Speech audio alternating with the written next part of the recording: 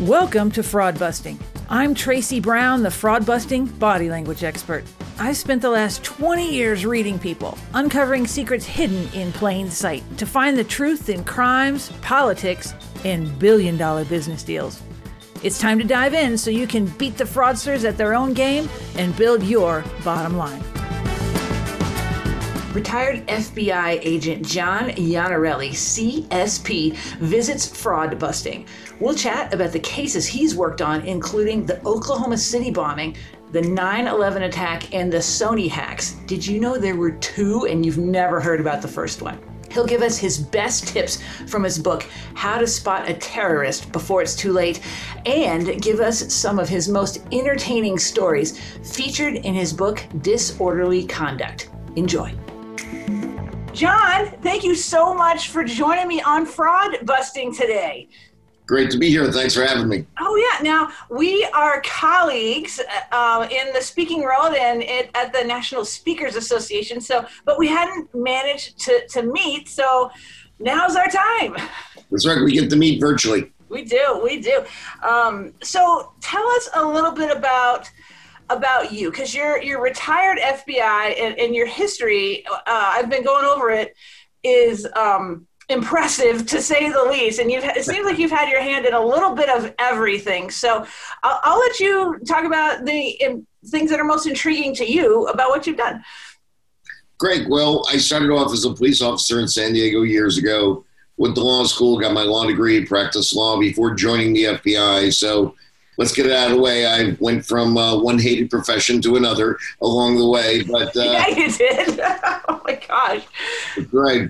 But in the FBI, I had some great opportunities. I was able to work some major cases, including the 9/11 attack, Oklahoma City bombing, for those people who remember that far back, the Sony hack. I was on scene when Gabby Giffords, shortly after she was shot.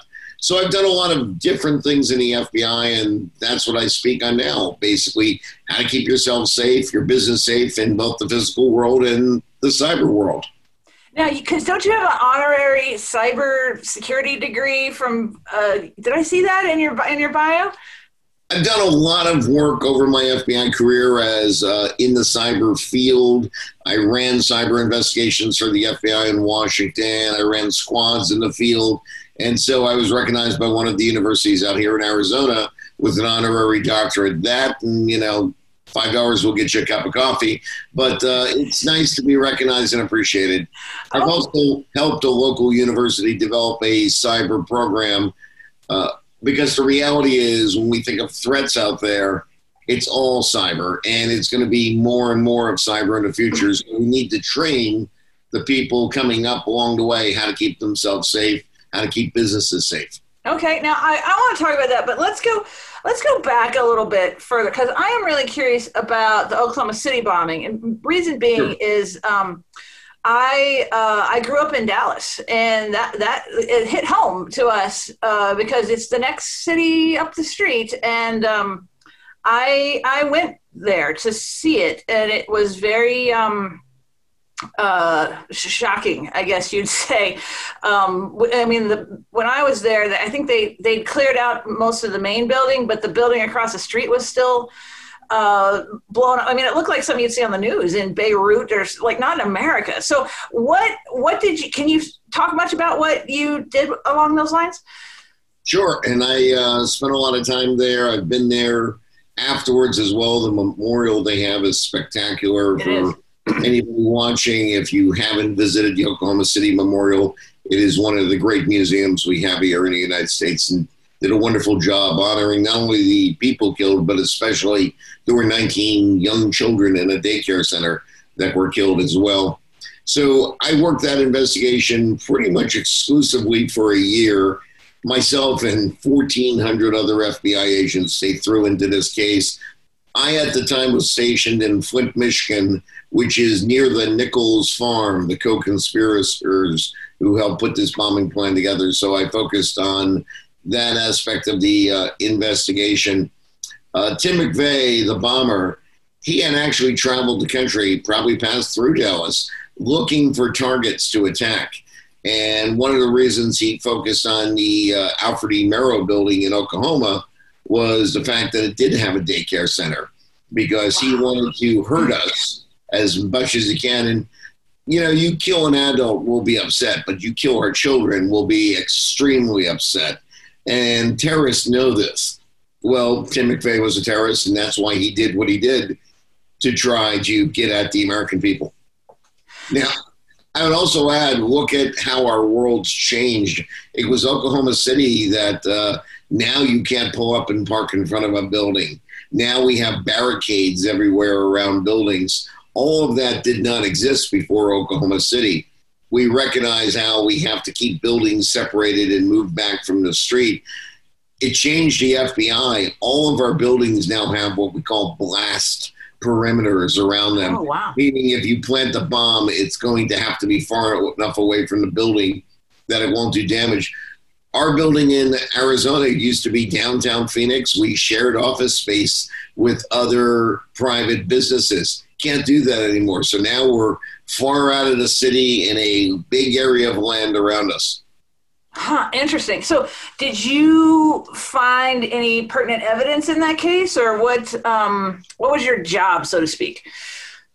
Well, my job was to go out and do all sorts of things. At the time, we were looking for unsub, the unidentified person number 2, people had said existed. We literally shagged thousands of leads on that. I went around the state interviewing various people. No evidence whatsoever. And that's one of the things. Witnesses see something, you have to vet it out. The media kind of ran with it that there was another person. I went around and talked to oil distributors throughout the state to see where they may have gotten their supplies from, because he built the bomb with ammonia and other materials to try to create this bomb, which you would get from like an oil distributor, not an unusual entity in a farming state like Michigan where you need to run tractors, etc. One of the big issues was, why did Tim McVeigh get Terry Nichols to help him? Why would anybody commit such a crime? These two had a close relationship in the Army. They were buddies. It looks as if that Terry Nichols had done some criminal things to assist Tim McVeigh and vice versa. So this is just another in many acts that these two losers essentially were engaging in. Wow, that is crazy. Because that was, gosh, I think I might have been in high school, towards the end of high school, I think. So that's stuck in my mind. So okay, moving forward, I'm glad you're on the case. I'm glad we got, because those guys are in. Are they still around there in jail? Are they not? Or well, Terry Nichols is in Supermax in your own Colorado. Yeah, we got it here. You bet. Where he'll be the rest of his life. And Tim McVeigh was actually received a death sentence and was executed back in the late 80s, early 90s. Got it. Okay, I wasn't up on that, but man, I'm glad we're rid of him. So, all right, moving on. What's some of the more interesting things, like the Sony hack? Because that was with the North Korean film, right? Right, and there were actually 2 Sony hacks, so I had exposure to both of them. The first Sony hack was about 5-6 years earlier, when everybody in the world was on PlayStation, and somebody enabled to hack into Sony and shut down the abilities. This gaming that goes on around the country with various people, it's big money. You pay fees every month. You're buying the equipment. We're talking literally billions of dollars. Oh, it's bigger than the movies. The gaming is bigger than, And so somebody was able to hack in and shut the system down, causing chaos and losses of significant amount of money. We worked that investigation and we were able to track the culprit down to some college kid in Arizona. Really? And so showed up at his classroom one day at college and was able to arrest him there and take him away. After that, we had the hack again involving Sony, because Sony, that film, The Interview, right, which involved North Korea. What's interesting there is most people think this was some sort of sophisticated attack by North Korea and that they were doing these intrusions into our computer systems. Sony wound up losing probably about $3 billion in losses, not to mention people were fired. You may recall that they were able to dig into emails and find exchanges that were inappropriate from the CEO to others. And so never put anything in an email you wouldn't want the world to read because, yeah. But at the end of the day, that cyber hack, like most cyber hacks, are not terribly sophisticated. It's referred to as brute force. If I was to target your computer and try to hack into it by finding a backdoor, all Sony did was they clicked on a link from an email that was sent out by North Korea, and that link had malware. Somebody at Sony clicked on it, that spread malware throughout the computer system. It gave North Korea access to their computers, and they were able to go in and basically mess with the company because of the movie they had made, which was derogatory towards North Korea. Still, it was a hack. It cost Sony a lot of money, jobs, etc. You may recall at the time that North Korea, right at the same time, lost their internet access for a couple of days. And there's no internet access. Now, that was clearly the U.S. government firing a shot over the bow, letting North Korea know, if you mess with our people, we can mess with your people. But let's put it in perspective. That's North Korea. So, Sony lost $3 billion. Maybe 7 people in North Korea couldn't get on Facebook. So it's very disproportionate of what happens in each country. So the important thing is protect your own system so that places like North Korea can't get into your computer system. Well, the thing that I noticed about that is that I would have never seen that movie, but now when the hack happened, because North Korea got so upset, I had to go see it. It wasn't anything spectacular by any stretch. It was funny, but I guess they don't like anybody making them look second best. Yeah, clearly North Korea doesn't have a sense of humor. It was, had they not drawn all the attention to it, far fewer people probably would have seen the movie, but then it became everybody needed to see it. Sony actually made it available very inexpensive online if you wanted to watch it at home. So North Korea did wonders for advertising that movie in the long run. Oh, absolutely. Now,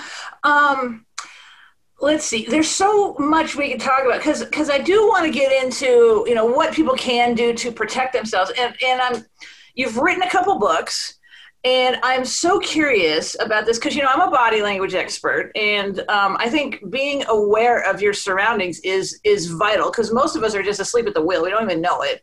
Mm-hmm. And this book, How to Spot a Terrorist Before It's Too Late. Tell us Tell me, I haven't read the book, but the title is so intriguing that I'm going to have to buy it now. And so tell us what are some of your main points in there? Well, first of all, let me tell you, the reason I wrote the book was for years and years in the government, we've had that if you see something, say something. But I've never heard anybody tell us what we should be looking for. Now, as a law enforcement officer, I understand what the warning signs are. I wanted to be able to write a book to help the general public because terrorism is alive and well here in the U.S. There are people who want to commit acts, and there's always telltale signs. If we had a warning, we'd be able to take action and prevent certain things from happening.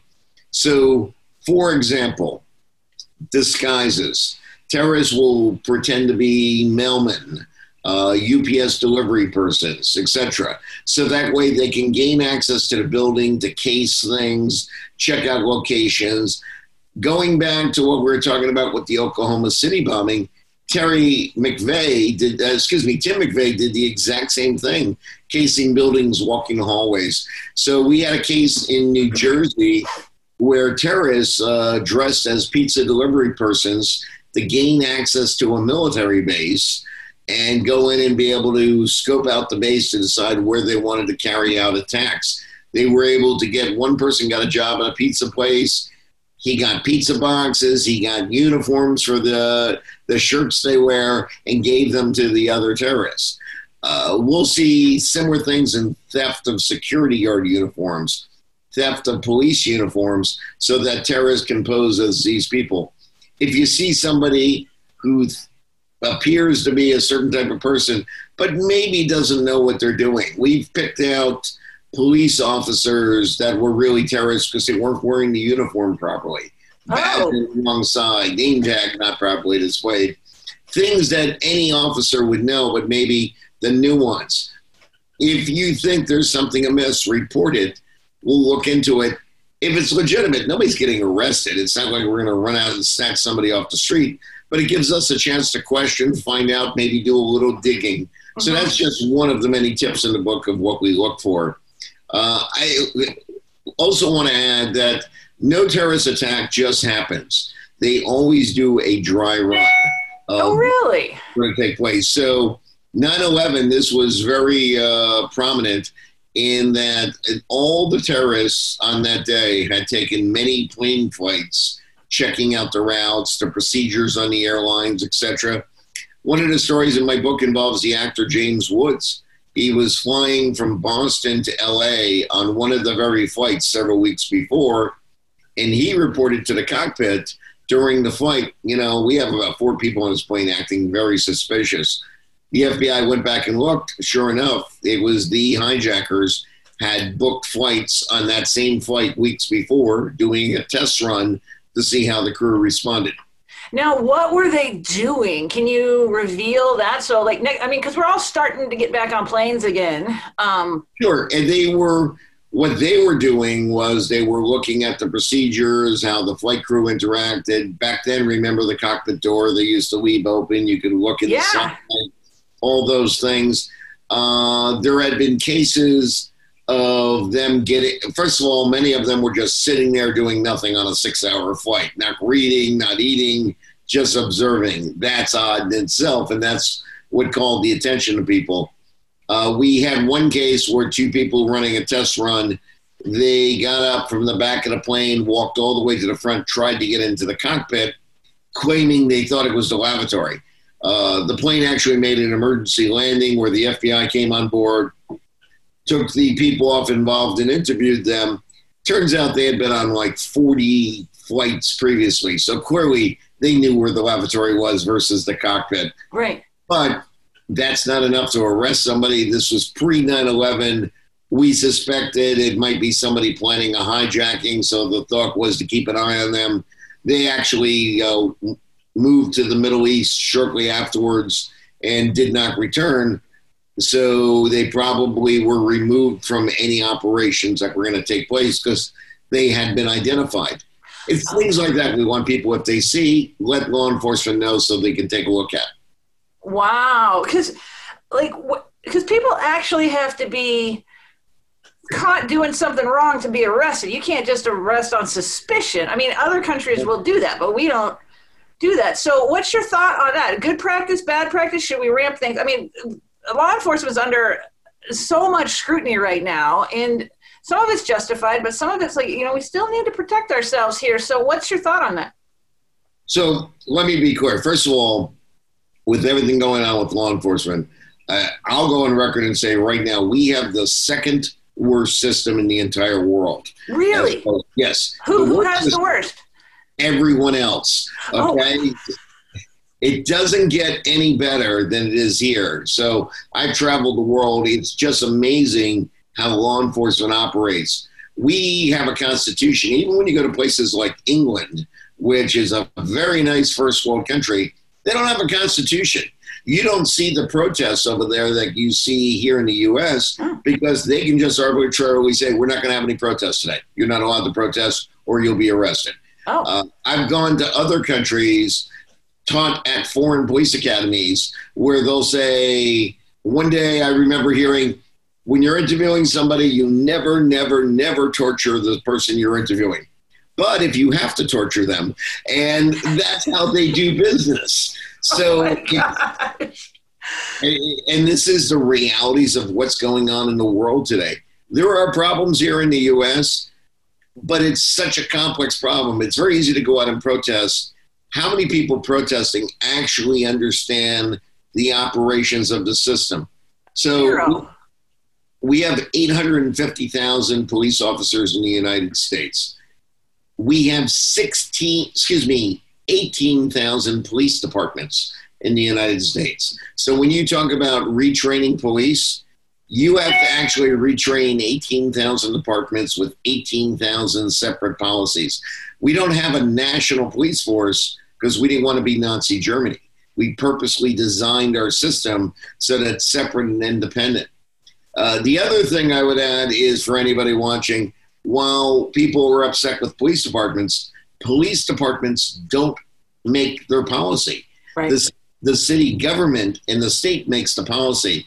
So when you hear talk about various things you're unhappy with, people need to be protesting their government, because the cops can only do what the city empowers them to do and decides is lawful.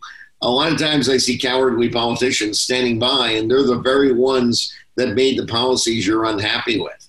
So, and then finally, not to get on my soapbox here, but when you talk about defunding the police, the next step then would be to go out and hire security guards, which won't have nearly the training, level of education, etc. So you may be going from the frying pan into the fire in the process. I think there's a lot of room for improvement, but we have to have a discussion about it, and just arguing the point is not going to fix anything. Oh, exactly. Yeah, that defunding the police, I'm not a fan. So let's get back to this, how to spot a terrorist. So we know, like you've named off a few things, but what else can we be looking for? Like walking down the street every day, or what? Like where's a good place to look? Or tell me more. Well, acts of sabotage is another thing. When you have the experience that somebody has done something purposeful, it may be an attempt or a practice for terrorism. For example, in California, on 9/12 of 2001, there were power lines cut throughout certain areas of the state. Really? And shutting down power to community. That wasn't coincidence. It was probably lone offenders who supported the terrorism acts on 9/11 and wanted to do their part to help contribute. And that's the real dangerous part with terrorism. It's one thing to have a conspiracy with so many people involved and try to prevent it from happening. Unfortunately, we were unsuccessful. We didn't have a clue that was taking place. But when you have somebody sitting at their home preparing a bomb who has no plans on working with anybody else, there's nobody to tip us off. And so that's why it's really incumbent upon the public. If you think, hey, this guy's a little crazy, he's generally, when we go back to the history of these lone offenders, they've been on social media saying negative things, talking about supporting terrorism. They've said things to other people at work. It's that sort of thing. If we receive a call, we're not going to go out and arrest a person. We'll probably take their name, run it through the computer system, see if they're affiliated with anybody that we have a terrorist investigation on. Worst case scenario, we may go knock on the door and say, let's have a little chat. I have done that before as an agent with people suspected of terrorism who suddenly decided they didn't want to live in the U.S. anymore, convinced the FBI was onto them, and they disrupted their plans. I had one case involving a person that had moved a large amount of money, about $700,000, on September 10th, 2001, taking it all out of his bank. And then on September 13, 14, he put it all back in the bank. Oh. So the presumption was, because they attacked the financial area of New York, were the banking system going to collapse? What did he know that, and how may he have been in the loop? That person, the minute the FBI went and spoke with him, he was gone. He out of the country and back to his home country in the Middle East. So he probably had some information, but didn't want to stick around. More importantly, what could that money have been used for in further terrorism? Oh, yeah. So, that's one of the things that happened in 9/11. There was a lot of funding. It wasn't an exorbitant amount of money. It was probably less than $1 million. But still, Terrorism takes money. That's another clue. Are people raising money, and what are they raising money for to carry out terrorist acts? We see a lot of fake charities as a way of getting money. You'll see things about supporting children in refugee camps. There's legitimate charities, but you got to check it out. A lot of them are just fronts to raise money for terrorism. Oh, yeah. And well, with the economy down, fraud goes up. And so that's like charity scam is one of the top ones that's really on the rise. So like charities will rarely call you. And if they do, call them back on the number on the website. And that's, I think, a pretty easy fix on that. So sure, I get calls all the time from this police charity and raising money for the cops. Well, cops don't raise money. We don't sell tickets to the policeman's ball like they have on television. All cops' money is funded through city government, through taxpayers. There are no charities picking up the phone and calling you. If someone's doing that, chances are they're pocketing the money. And like you said, you have to be very careful on how you give. It's important to give. You don't want to stop, but you want to make sure your money goes where you intended it to go. Well, that's interesting about the policeman's ball and things, because I would get calls for that all the time. So is there a way to check those out? Are they all up to no good, or what's your experience been on that? You know, I would ask specific questions of, well, what law enforcement organization does this benefit? And you can always call that organization. But I get calls constantly along the lines of, we're raising money to buy police officer vests and stuff. Well, there may be some legitimate things for that, but generally everything equipment-wise, etc., is either purchased by the officer or funded through city government. So be very leery about calls like that, especially whenever there's a tragedy, whether an officer's killed, there's a terrorist attack, there's a major hurricane. That's when people kick these online charities into gear. Yep. And because as Americans, we're wired, we want to help other people. That's one thing that makes us unique. But criminals are out there, and there are plenty of them, as you know, that want to take advantage. Oh, yeah, absolutely. So anything else we need to look for spotting a terrorist before we get on to some fun stuff? Well, there are some other things. I will tell you, we have seen imitation vehicles. You know, sometimes terrorists will go out and purchase police cars taken out of service, ambulances taken out of service, making them look like a legitimate vehicle with the idea of pulling up at a crime scene where something has already happened, and then they have a bomb planted inside the vehicle. So if you ever see a vehicle that doesn't look right, let the police know. They'll check it out. They'll know right away. The average person may not think, well, it's just an odd-looking police vehicle or ambulance, but that happens quite a bit, especially overseas. We've seen attempts of that here in the U.S., so it's just another clue to look for. It basically, the test is, if it doesn't look right to you, tell somebody about it. Wow. Okay. Now, you got another book. And this one sounds like it's a good time, Disorderly Conduct. So, because you got some stories in there that you say they're the lighter side of law enforcement. So tell us about why you wrote it. What's your favorite story? Let's talk about that. So Disorderly Conduct is about my 20 plus years in the FBI and some of the odd things I observed. It's going to be coming out this fall. I thought I'd try to time it before Christmas, but after the riot, somewhere in there. But oh my God, that's funny. There's a number of things. People don't realize how odd things can be in the world. And I will tell you, cops are the only ones that get to see it. So, for example, I once had a foot pursuit as an agent, a guy who robbed a bank. It didn't last very long because he only had one foot. He had a peg leg. When he decided he was going to make his getaway, he hadn't really thought this out. And so I caught him about a block from the bank. He hadn't gotten very far by the time I responded. I've had other cases. I had one person who robbed a bank.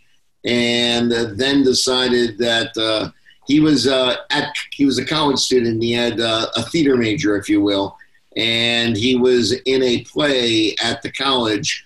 And when I showed up to arrest him, he was actually on stage, and I figured out what the heck. And so I had gone on stage and arrested him during the play, and the audience was a bit confused. I think they thought we were part of the play because after handcuffing him on stage and escorting him off, they applauded. So it may have been a very bad play. Who knows? And they were just thanking me for ending it. But so there's odd moments during the career that you'll just never know what's going to happen. Oh, wow. Anything else just entertaining like that? I mean, did you watch the play a little bit, or were you like, nope, that's the guy, let's go? We had sat in the audience for a little bit, and I was like, I can't do this. It was awful. It was some student-written Greek tragedy. That's another thing if you're going to rob a bank. So my subject was a tall, 300-pound African-American man who had dyed his hair bright blonde for the play. Well, that made him pretty easy to pick out from the surveillance photos of the bank. It didn't take us long to figure out he must go to the local college here, and one thing led to another that enabled us to identify him, and him being part of the theater department. So, by the way, he's out of prison, doing very well. I really turned his life around. It was a one-time thing for him, so glad to hear it. You see crazy things in law enforcement all the time. I had one person who burned down his business because it wasn't doing well. He wanted to collect the insurance and commit insurance fraud. And part of his insurance claims were that, he had a hot tub in the business storage that had been destroyed, etc.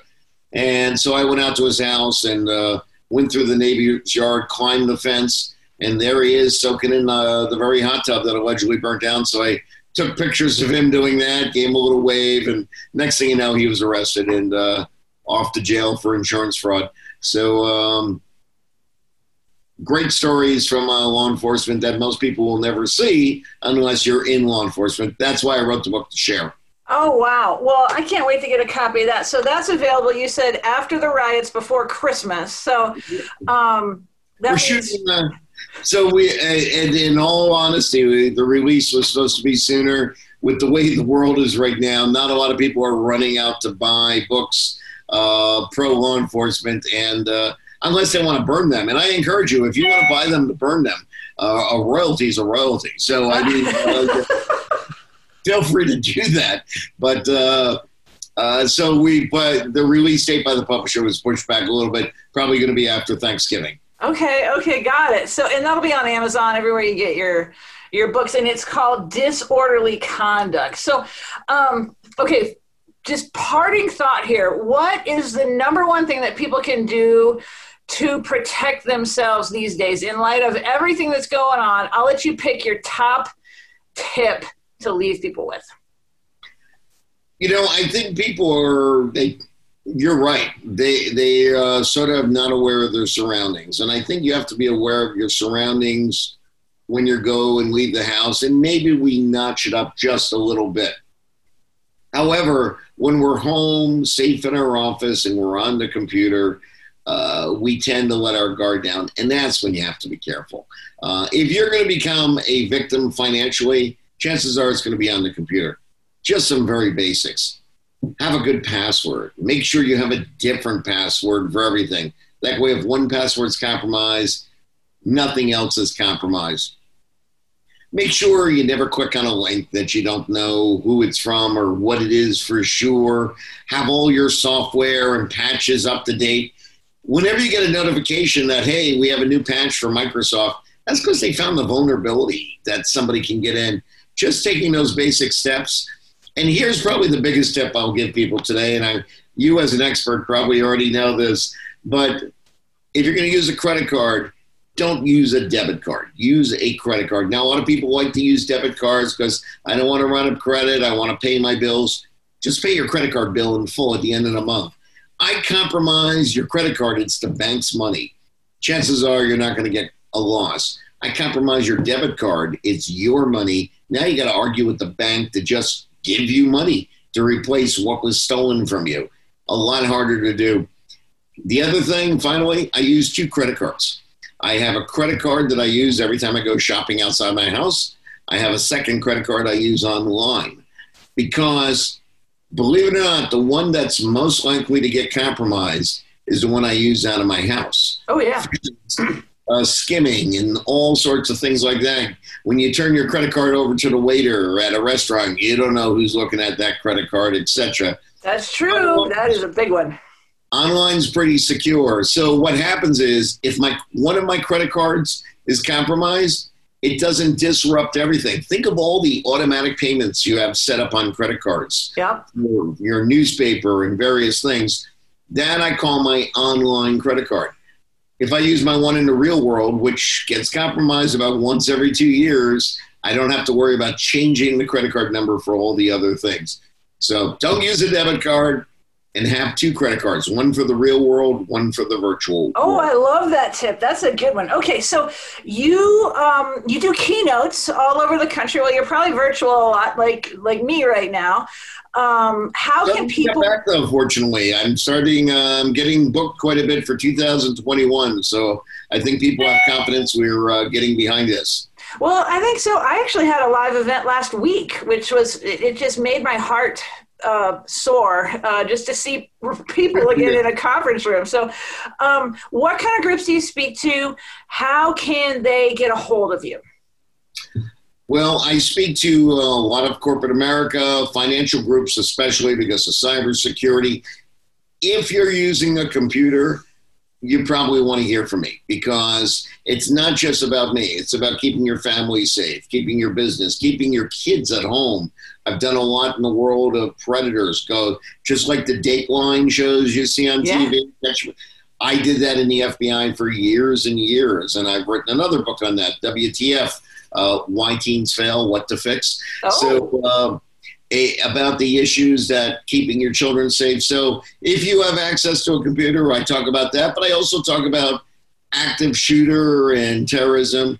I don't know if it's fortunate or unfortunate, but I seem to have been on the scene of a lot of active shootings. I was called in within minutes after Gabby Giffords was shot, the congresswoman down in Tucson. Oh, boy. I flew into Las Vegas to give a keynote, arrived about an hour before the shooting at Mandalay Bay. Oh. And so I wound up covering that for the national news for 3 days. As a police officer, I responded to 2 active shootings at schools in progress. So I come in with a very different perspective on active shooter. I have videos and audio recordings to put you in the middle of one, and I teach you what you should do during it to keep yourself safe. And also how to spot the warning signs in advance to hopefully prevent. So with that said, I'm an easy guy to find. FBI John, it's FBIJohn.com. My phone number, 866-FBI-JOHN, or you can email me at johnfbijohn.com. And finally, follow me on Twitter because every single day I put out a tip on how to keep yourself safe at FBI John. Oh, I love it. John, thank you so much. You are just fantastic. Thanks for having me. It's been a pleasure, and best of luck to you, and I hope you'll have me back someday. Absolutely. Thanks for joining me. Make sure you subscribe to this podcast, rate and review it. I'll see you next time.